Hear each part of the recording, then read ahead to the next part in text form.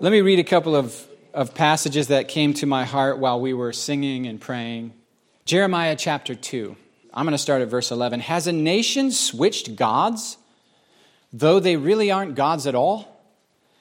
Yet my people have exchanged their glory for what has no value.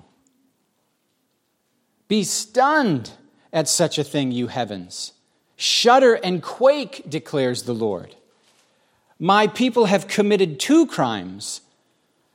They have forsaken me, the spring of living water, and they have dug wells, broken wells that can't hold water. This is the word of the Lord. They have forsaken me, the spring of living water, running water, always replenishing, always fresh. All you do is go there. It never runs out. And they've replaced it with wells we got to fill. We got to dig them, and we got to fill them, and they don't satisfy. The idols that we use to try to fill our hearts, feast our hearts on. That came to me this morning in the time of singing, and it's a passage that every year when I go to Reach in Columbus, Ohio, when I go to the short-term mission training program, I get Father Heart of God Week. And the lady who used to come right before me on Monday, she would teach them, and she would read this passage from Jeremiah chapter 2, and then she would send a handout through the whole room, and people would look at the list and what are your cisterns? What are your idols? What are your empty wells that you built, that you have to prop up and you have to service in the hopes of filling your needs, but they don't? What are your idols, in other words? The places you come to satisfy, trust in, hope in, to bring you what you think you need. And so they go through this checklist of, well, we would call them sins. But sometimes our sins feel pretty respectable to us. Have you ever noticed that when the Lord's trying to convict you of something, you dull that voice? And when you are about to do something you know is wrong, you have to put God out of your mind first so that your conscience stops bugging you quite so bad. And then, have you noticed this? The more you do it, the less you hear that voice anymore. And the less wrong you feel about it. And the more you do it, the more dull, until you no longer even think it's wrong. And now, like I said, your heart's job is to choose. Your mind's job is to rationalize that choice. Which is why it's so important for us to have a pure heart. Which is why it's so important for us to have a relationship first. Because whatever we love, whoever we love, our brain will get busy telling us why that's the right choice. So when people yoke themselves to the wrong things, when we yoke ourselves to the wrong things, our brain gets busy saying, it's not wrong. It's not wrong. It's okay. I need this. It's going to be all right. And then when these moments like today happen, when somebody else fearlessly says, it's actually not okay, and I want to fix it, then we go, and suddenly we become aware of the stuff we knew we were playing games with in our heart and justifying. Isn't that fascinating? We know so much more than we think we know or admit that we know. It says, my people have committed two wrongs. They've forsaken the spring of living water. Fresh, clean, clear, satisfying, but probably difficult. Difficult to get to, difficult to prioritize, painful to stay exclusively committed to. Have you ever noticed how in like thousands of years ago, humans understood that for me to live, something else has to die? And that any relationship is costly. That for anything to have life, something has to go through death. But nowadays, we don't even think that way. Nowadays, things just come to us because we're so affluent. And you go, affluent? What are you talking about? I don't have any money. I know. And in a weird way, in a credit society, you don't have to have money to have stuff. We just have debt and stuff. But we still have stuff. Isn't that weird? Yes. Did you know how many humans are on planet Earth right now? Around 8 billion. It's Matthew, right? You said that? Yeah, about 8.2 billion or something. Do you know, like 100 years ago, how many humans were on planet Earth? Somewhere around, under 3 billion, I believe. About 100 years ago. How about, let's say 120 years ago, like in the year 1900. I think it's between 2 and 3 billion, I think. Way less. Way less. Like the most humans that the planet was ever able to sustain before modern petroleum-based agricultural spread, pulling fossil fuels out of the ground and burning them in one massive, intense burst, which is what we're doing right now. 1 billion. We're probably going to have 9 billion when we peak.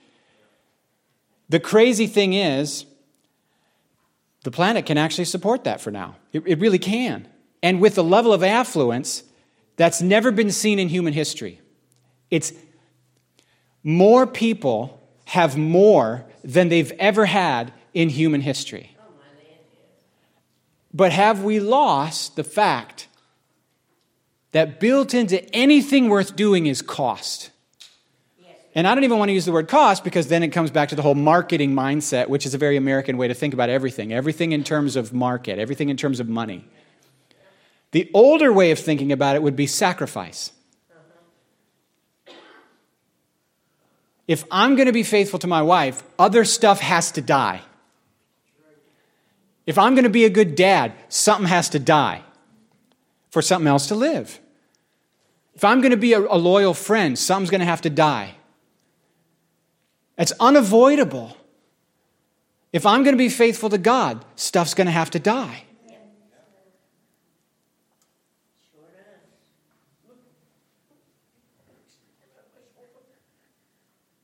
And sometimes, I don't know if you've heard, have you ever been to a church where they have an altar call? You raise your hand if you're like, yeah, that's my language. I think that's probably language that is less and less common. You're like, well, how is this an altar? You all know what an altar is in the Bible, right? It's not a set of steps in front of a sanctuary where we sing songs. What happens at an altar? We take a living animal with emotions that can feel pain and has like a family and is terrified and trusts us to take care of it, and we kill it. We slit its throat and it screams through a hole in its neck and it bleeds out on the ground and goes through emotional, physical trauma that is honestly really hard on anyone who has an empathetic mindset. When I was at Bible college, my African friend, we took a goat, put it in a Volkswagen, took it over to Don Showalter's house. That goat knew something was wrong the whole way there. It was shaking. My friend Pete's funny, so he led the goat in a sinner's prayer on the way there.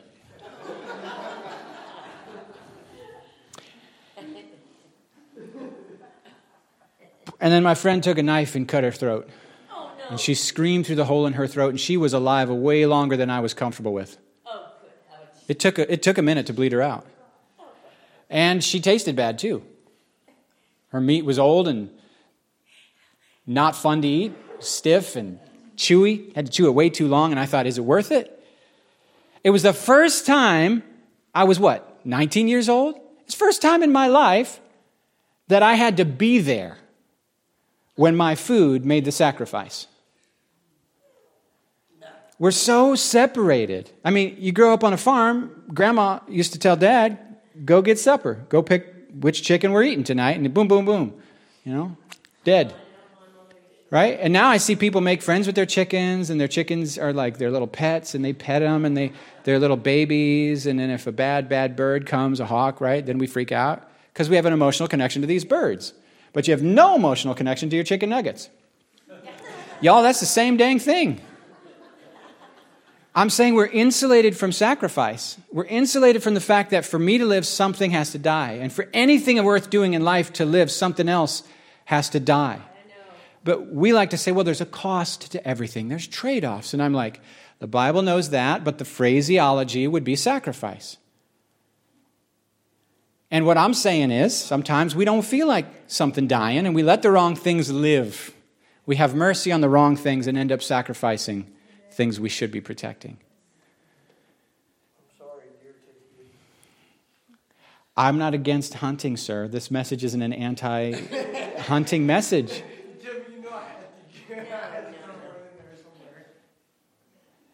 Let me give you another passage in my digital phone Bible, which is not my favorite. What if they would make page noises on the app? That, like when I click things, it goes... And then what if it goes to the wrong place and can't find what I pointed to? Just like me in the real world. Where is that? Where was that? What book was that? Did I say Colossians 2? I didn't say it out loud. I just said it inside myself. I'm just giving you the stuff that's on my heart. We have a spring. We have a spring that brings us everything we need and many things we want, but not how we think that they should be given. God says He's going to satisfy the desires of our heart, but He often does it in a way that's not what we would choose. You with me?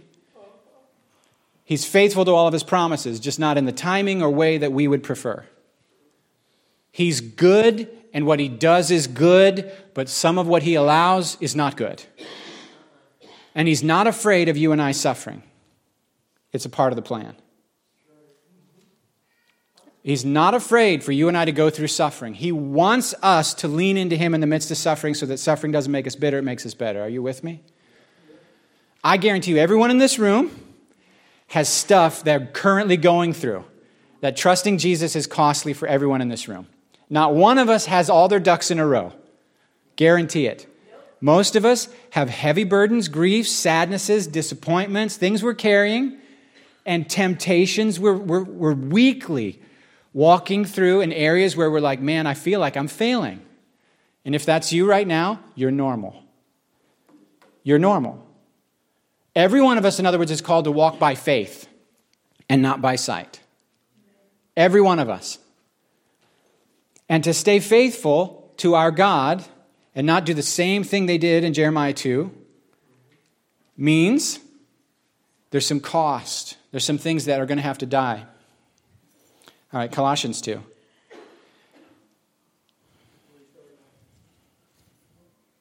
I'll just start at verse 1, but I'm going to stop at verse 3.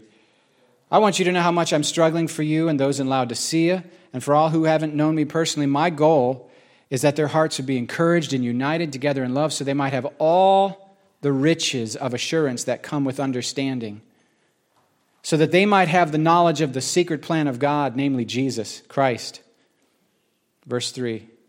All the treasures of wisdom and knowledge are hidden in Him. All the treasures of wisdom and knowledge are hidden in Christ. All the treasures of wisdom and knowledge are hid in Christ. This week I watched a guy talk about 7 things the Stoics want to teach us. The Stoics were philosophers who lived a couple thousand years ago. And every single piece of wisdom that the Stoics had to give us, I was like, man, that is so good. That is so good. That is so good. And then I thought, after I listened to the talk, all it was more rules. The Stoics want you to not worry. The Stoics want you to chill out and be grateful. The Stoics want you to remember that you're going to die and that therefore you shouldn't worry about anything that you can't control. The Stoics want you to... And I listened and all I heard was, everything was wise, everything had wisdom, but it's yet another to-do list. And I sat there going, nothing was unscriptural in the list, but the problem is, we all know that. We just don't do it. How different Christianity is. How different Christianity is. Our faith doesn't give us a whole boatload of rules and say, good luck. I guess if you're really a good person, you'll be able to do all these things. It gives us a spring of living water. It gives us Jesus, a person who's alive. It gives us an interactive relationship with a living God who talks back, who answers prayer, that we walk with in the cool of the day and have conversation with, and He knows what we need. And through communion with Him, a living being, through feasting on His voice, He'll give us whatever we need. In Jesus, in Christ, are all the treasures of wisdom and knowledge. Without studying the Stoics, you can be as wise as the Stoics. Who remembers the extraordinary boldness of the apostles when they're arrested because they refuse to back down? I think it's like, is it Acts chapter 3? They pull them in for the Sanhedrin and they're like, you're in trouble. You guys are naughty. How dare you? We told you to quit it and you didn't stop. And they say, you judge for yourselves whether it's right for us to obey you instead of obeying God. And the council takes a recess and they're like, what are we going to do with these boys? Everybody's for them in the crowd. What do we do? And it says they noticed the extraordinary boldness and the wisdom with which the apostles answered. And they recognized they were unschooled, ordinary men. You remember the next part? And they noted that they had been with Jesus.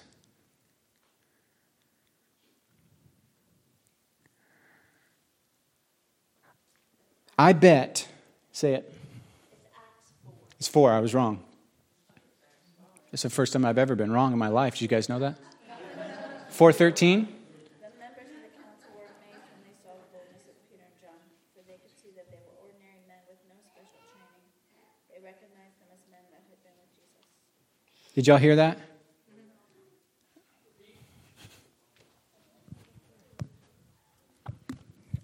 The members of the council were amazed when they saw the boldness of Peter and John, for they could see that they were ordinary men with no special training in the Scriptures. They also recognized them as men who had been with Jesus.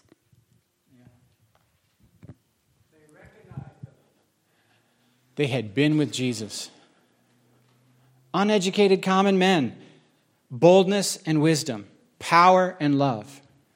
What's unique about what you have that other faiths don't have? It's Him. Remember in the Old Testament, Moses, and I think it's Exodus chapter 33, but apparently I can't trust my memory. God's mad, and He says, I'm going to send an angel with y'all, but if I have to go with y'all, you're just really bad traveling. It's like, have you ever been those parents in the front seat, and you're just like, I'm going to turn this car around if you guys don't stop bickering and whining? That's God in the Old Testament going through the wilderness. I'm going to send you on a bus. And Moses, what does Moses say? You remember this? I'm not going if you don't go. If your presence doesn't go with us, I'm not taking another step. God, without your presence, we'll be just like all the other nations. It's your presence that makes us different than all the other nations. It's your presence. It's Christ in you that's unique, that's different. How do you access this spring that actually satisfies where your broken cisterns that you have to dig and you have to fill? It's Jesus. In Him are all the treasures of wisdom and knowledge, and He's available. But to take time, to take the time to drink from that spring is inconvenient. It's costly. It takes sacrifice. To prioritize Him is costly. And stuff has to die for that to live. Because stuff will crowd it out. Now, I don't know what's crowding it out in your life, crowding Him out in your heart. But you do, if you're honest. I went to a meeting a few years back. Oh man, is this what we're going to really do though, Lord? Dang it. Oh, shoot. But I don't want to. I want to tell stories where I don't look bad, though, Lord. Can't we tell on my virtues? Why do we got to tell on my sins? That's not right. Fine. Dang it. It's not fair, though, because you ain't got no sin. So when you...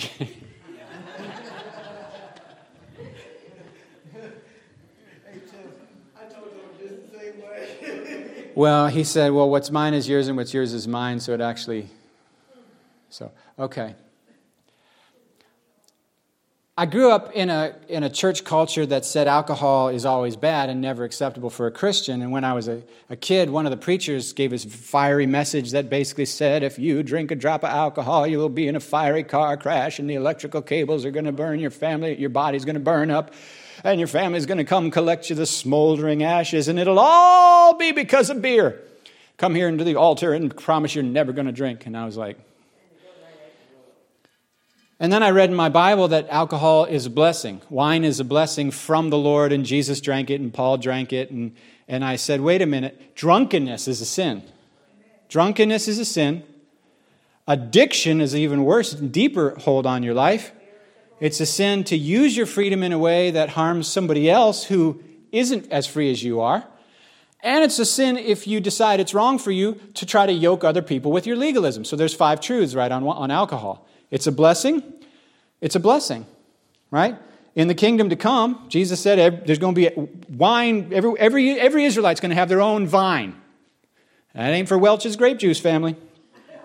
Jesus didn't turn the water into Welch's. Yes, he did. No, it's alcoholic wine, the strongest of the bunch, right there in John 2. And they were already drunk, and he still gave them wine. That shakes my little theology a little bit. But wine is a blessing. Drunkenness is sin. That's point number 2. Drunkenness is sin, and it'll make you sin in other ways.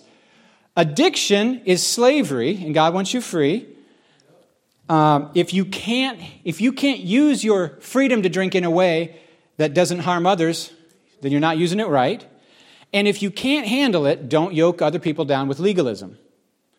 Those are the 5 biblical convictions that I came to. In other words, my church culture was not biblical. It was liberal toward the Bible, meaning it took what it wanted to be true and made it pretend it was true. So I decided, okay, I'm supposed to be able to do like Jesus did, drink wine without ever becoming drunk or sinning at all to the glory of God. So each night, and I was a pastor here when I was doing this, I would drink a little alcoholic beverage. I would not get drunk. And I would even lift it and say, I will lift up the cup of salvation and call on the name of the Lord. And I would do this as my nightly ritual. And I was not getting drunk. I was managing my freedom. But I noticed something. My conscience was constantly bugging me about it. And I thought, this must be my religious upbringing still bothering me. That's what I was assuming was the problem. And I started talking to God about it. Like, if I see in the Bible what the truth is, and yet my conscience is still bugging me, what's going on?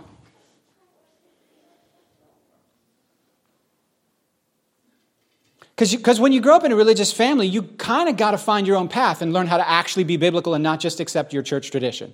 There's a lot of dumb, unscriptural traditions in the American church. Yeah.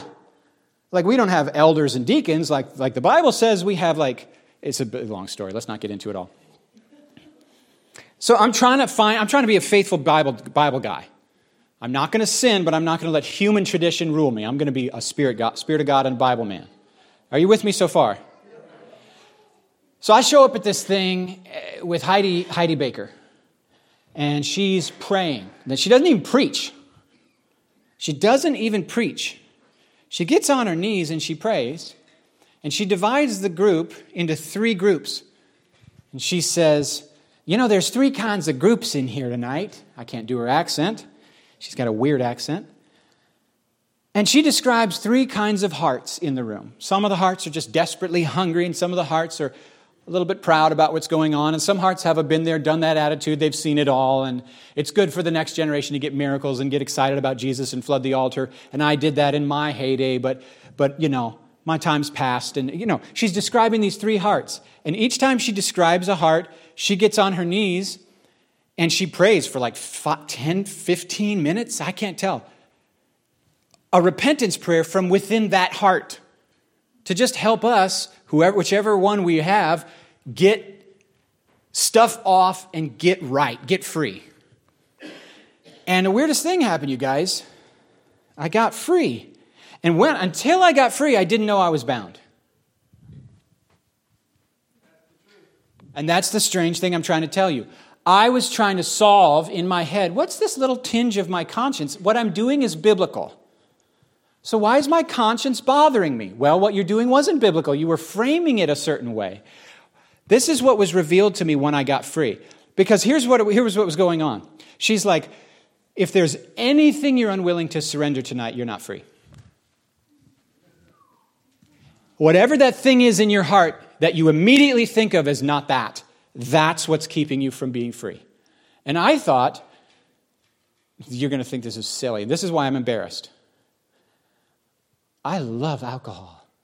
I love the taste. I love the smell. I love the feeling of it going down. I love the anticipation. All day long, I look forward to my little ritual.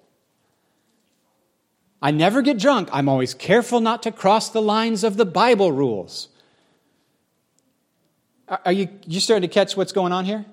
I stayed within the letter of the rules, but my heart had created this sanctuary that I deserve good feelings at the end of the day. And this was my little sanctuary. And it wasn't until I realized when she said, if there's anything you're unwilling to surrender, you're not free. And I started to go, okay, I hear loud and clear. I surrender alcohol to you. My wife and kids, they were already surrendered. My church, my whatever, my fear of human disapproval was already surrendered, which you have to resurrender when it comes back up, by the way. And I prayed and I surrendered alcohol. I went home. Took one look at the bottle of gin. This is an embarrassing story. Just bear with me. And my case of beer. And I dumped I maybe gifted the beer to the neighbors or something. And I took the gin and I set it aside.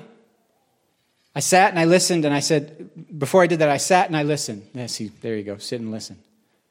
Instead of figuring out, sit and listen, not the same thing. And the only thing the Lord has said to me since that year till now, and that's like a decade ago, is put it away. That's all he's ever said on the topic. By the way, he said it to me. He didn't say it to you. I don't know what he's saying to you. My dad and mom, they enjoy alcohol to the glory of God. I've never seen them drunk. You might do that as well. If there's beer in your fridge and you're glorifying Jesus, you're a classical, traditional Christian on the topic. Americans have a unique, weird, hybrid flavor of stuff. If you have an alcoholic in your family and you're hypersensitive on the topic, 100% understand where you're coming from and why you don't touch it. I get it. Or if you have a past and you have an addictive gene and you simply can't handle it and you don't touch it, I understand that as well. So anyway, I sit and I listen and he says, put it away. So I walk over and I put it out on the porch. What do you think happened that week to my prayer life? Bro, my prayer life went into high gear that week. It was like everything was clicking. And I've heard similar stories where God told somebody, in order for your heart not to be violent towards any human, you might want to include animals in that. And the person became a vegetarian. And the second they became a vegetarian, their Holy Spirit power went up to another level. And that guy has no agenda to make anyone in the room a vegetarian. He doesn't care about that. He says, keep eating meat, that's fine. I'm talking about whenever you say yes to what the Lord's asking of you and you walk in it, you click up to a higher level. Like John the Baptist. He didn't touch wine. He didn't cut his hair. He took it seems to me that he took a Nazirite vow from birth and was filled with the Spirit from birth. It's a Nazirite vow. It's not an every Jew vow.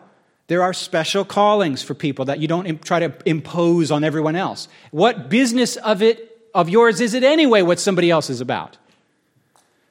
They have a conscience and they have a Bible of their own and they have the Spirit speaking a different calling and a different gift mix. So let them out of your... It's not about that. It's about you and Jesus. Like he says when Peter's like, is John going to live forever? What's going to happen to John? You just said, I'm going to be crucified. What about John? And Jesus says, mind your business, boy. What's that to you? You follow me. So that week, I put it on the porch. That week. All he said, put it away. And my prayer life went, well, all it took was 1 week for me to be like, wow. He didn't say anything else. I went out, I gave away the beer, I think, to the neighbors, because it was some fancy kind. And I took the big, massive bottle of gin that I got from the foreign guy at the one shop over by the New Teen Challenge place now. And I went and I turned it upside down. Guys, I can still hear the glug, glug, glug, glug, glug. It felt like it took 15 minutes. It probably took one. But it was like glug, glug, glug, glug, glug, glug, glug, glug. And I can smell it. And there it goes on the ground. And I haven't touched a single drop of alcohol since. And I'm around people who do. I try not to be weird about it. You know what I mean? Like we go out to eat. My wife has a margarita. She never finishes it, which bothers me from a financial point of view, as you know. She's never been drunk. One morning, she put Kahlua in her coffee before she came to church because she didn't even know it had alcohol. She didn't care about the alcohol. She liked the flavor, so she's at Mom and Dad's house, and she's like, where's that stuff you put in my coffee? It was Sunday morning. We're getting ready to go to church. And she asked my dad, where's that stuff you put in the coffee? And he's like, you mean Kahlua? And she goes, I don't know. It was a big bottle. I had a thing on it. And he's like, oh, he hands it to her, and she dumps a whole bunch in there, and she's got her little insulated thing, and she's standing there praising the Lord in church that day. And she doesn't even know. She has no grid for any of that stuff being right or wrong or whatever. Dad thought that was the best thing ever. Dad would have bought a T-shirt of that event. It was so exciting to my dad. My dad thought that was hilarious. So, look, guys, what I'm trying to say is it's not about whether it makes sense in your mind. Can I get away with this? There's not a Bible verse that says don't smoke. But you know it's bad for your health. Come on. There's all sorts of stuff that our brains are so good we can justify. And at the end of the day, it's not about a book of rules. It's not about a bunch of rules and laws on a piece of paper because we ain't got a dead God. He's not dead. It's not like other religions. It's not Buddha. It's not Muhammad. It's not the other stuff. It's not the philosophers. It's not Stoicism. It's not self-help therapy and psychology.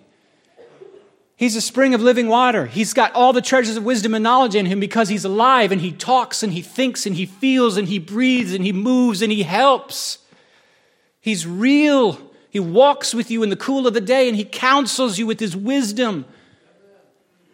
He's alive. And forever, I was singing up here today, you're the answer and I'm the question. And you might go, well, that sounds like you're full of doubts and fears. Yeah! Sounds like you're tossed to and fro and you're tempted and you feel weak. Yes! Welcome! Stop asking me how I'm doing. Tell me how I'm doing. And tell me it's good. Tell me he's got it. Like I said at the funeral yesterday, we hosted a big old funeral yesterday. And I was reporting to some of the people there who had been at the Haitian funeral for the guy where the family was grieving so loud and passionately that the one girl went out the side door and vomited.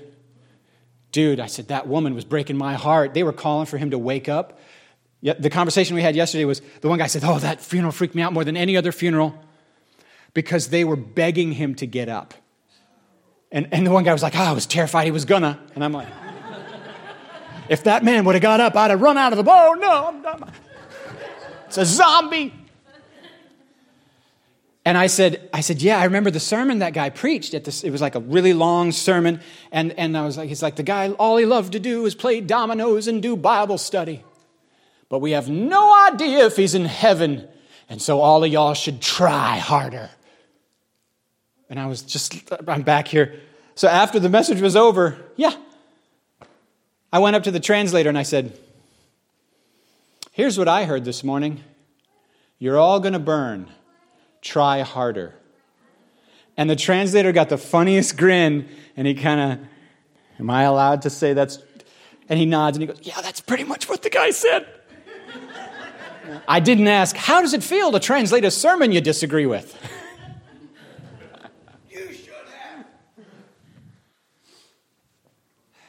I said, you know what? I don't need to hear try harder. I need to hear let it go, it's enough. Let it go. Let it go. Whatever it is, let it go. Jesus already took that for you. Let Him love you. Let Him lead you. Let it go. Surrender it. Let Him be enough. Are you with me? My people have committed 2 evils. They've forsaken me, the spring of living water. And then they carved out, and now they have to service these broken cisterns that they got to fill and they can't hold water. When in Him are all the treasures of wisdom and knowledge. Everything you need, it's in Him. Everything you need, it's in Him. So however He leads you, don't be looking over your shoulder at anybody else. And don't just be looking simple at the theology of it. The Holy Spirit has a path for you that's more than just theologically correct. He knows your heart. See, He knew that even though I was well within the bounds of what the Bible says about alcohol, that I had crafted a little sanctuary, and He wanted to be my sanctuary. Like yours might be baseball. If watching baseball dulls your passion for God, then even though it's not in the Bible, then for you, it's an idol. I mean, I don't know what your examples are, but whatever yours are, if whatever you're doing dulls your passion for God, whether it's clearly in the Bible or not, surrender it. And some of the things that we think we have to do are actually not necessary. I remember my friend Davey saying, sometimes he fasts from reading the Bible. And I thought, what? I said, what are you talking about? I thought, this guy's full of crap. You can't fast from reading the Bible. What are you talking about? He goes, yeah, I read the Bible every day with a disciplined thing. And sometimes what I notice is my reading the Bible has become a method, a dead method. And so sometimes to kill my legalism and make my heart come back to faith and freshness with God, I'll fast from Bible reading and I'll spend that time doing something different and sort of relax into Him again, relationship again. And when I get the sense that I'm ready, then I'll get back into disciplined reading. He's paying attention to Jesus. Chances are, if something you're doing with Him is boring to you, it's probably also that boring to Him. Find a fresh way. Find another way. Keep Him clear. Lord, you made me tell that story, and I didn't like that. I've seen other kids do that too, man. And I'm saying kids as 20s and 30-year-olds who are navigating freedom. Like an Amish person that thought if they put on a pair of jeans, they would immediately have sex with 30 prostitutes. And then they put on jeans and they realize they're just them. I'm still just me. Nothing magical happened. In other words, navigating freedom when you grew up in legalism, sometimes you think, as soon as I get over here into the freedom land, all hell's going to break loose. Well, it's not as immediate as that, but now you got to learn how to walk in freedom. Because when you're not in freedom, you just ask me, and Tim tells you what to do. I'm serious. And when you're not in freedom, you tell me to tell the other people what to not do, what scares you. Pastor Tim, you got to tell the people to do this, because when they don't do this, it scares me. Get some Bible verses and use some guilt, get some emotion going. And I'm like, no, bro, I'm not going to do that. I trust. See, here's what I'm not interested in, guys. I'm not interested in people who can clean the outside of the cup and dish, but inwardly are full of dead men's bones. I'm into heart transformation from Jesus on the inside because you hear His voice and you know His love, and what's really going on in you is really connecting with what's really going on in Him. And that when you sin, you have good conversations. You say, why? Like we said last week, why did I do that? What lie was I believing that empowered the temptation? What need was I attempting to meet apart from you? And how do you want to actually take care of me and fill me up so that those needs are actually met in you? And then the heart gets transformed.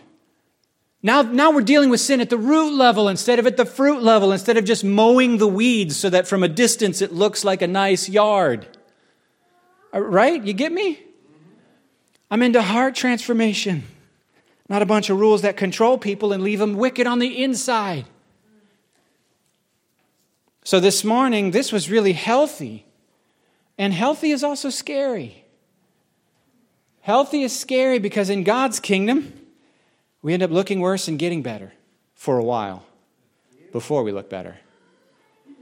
But in the not free, we look better and get worse. And here's how you can tell you're headed the wrong direction. The more you're clamped down on behavior modification, the more mad you are at the other people for not behaving. The thing that you resent having to do, you resent others for not having to do. Why do I have to serve and nobody else serves? Why do I have to tithe and nobody else tithes? Why am I here on Wednesday night and nobody's here on Wednesday night? Or whatever it is. Instead of the joy of, I get to serve Jesus. I'm not, that's just all that's craziness. Static. Are you with me? I think that's more than I wanted to say. It's 12:26. Okay. Go ahead and stand up. So what is on your heart that when I say surrender to Jesus, when I say surrender to Jesus, what is on your heart that you are saying, I don't want to surrender that? Come back to me if that distracted you. Bless her. It's all good. She and I will probably talk later. It'll be fine. What is on your heart that when I say surrender, you go, yeah, but not that. All right, that's the thing. That's the thing. I'm going to pray, and I want you to pray using your own words and your own heart at the same time. Abba, I trust you.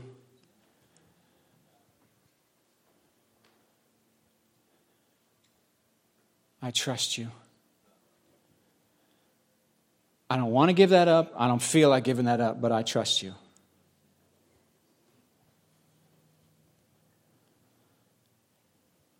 And your way is sacrifice.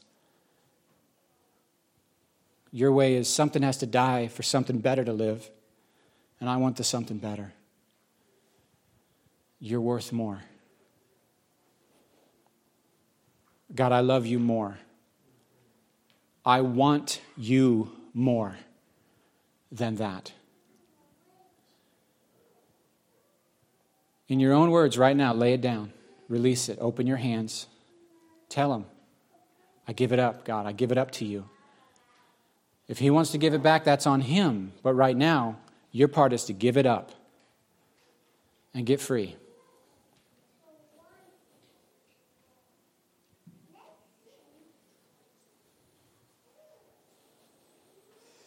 I return to you, God. I return to you, God.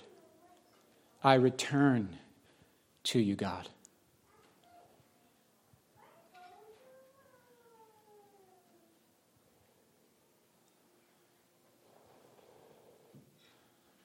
Show me what you want, Father, and show me what to do. You say all the treasures of wisdom and knowledge are in you. That means you have the answers to what I'm facing. You can counsel me. Counsel me. Father me. It's like there's these questions that say, no one ever taught me how, God. No one ever taught me how. I never had enough modeling. No one ever was healthy enough to know how to teach me how to navigate. I don't even have an example to follow, so I need you to father me. You father me. You fill in the gaps. You counsel me. I need your wisdom. Can you say amen?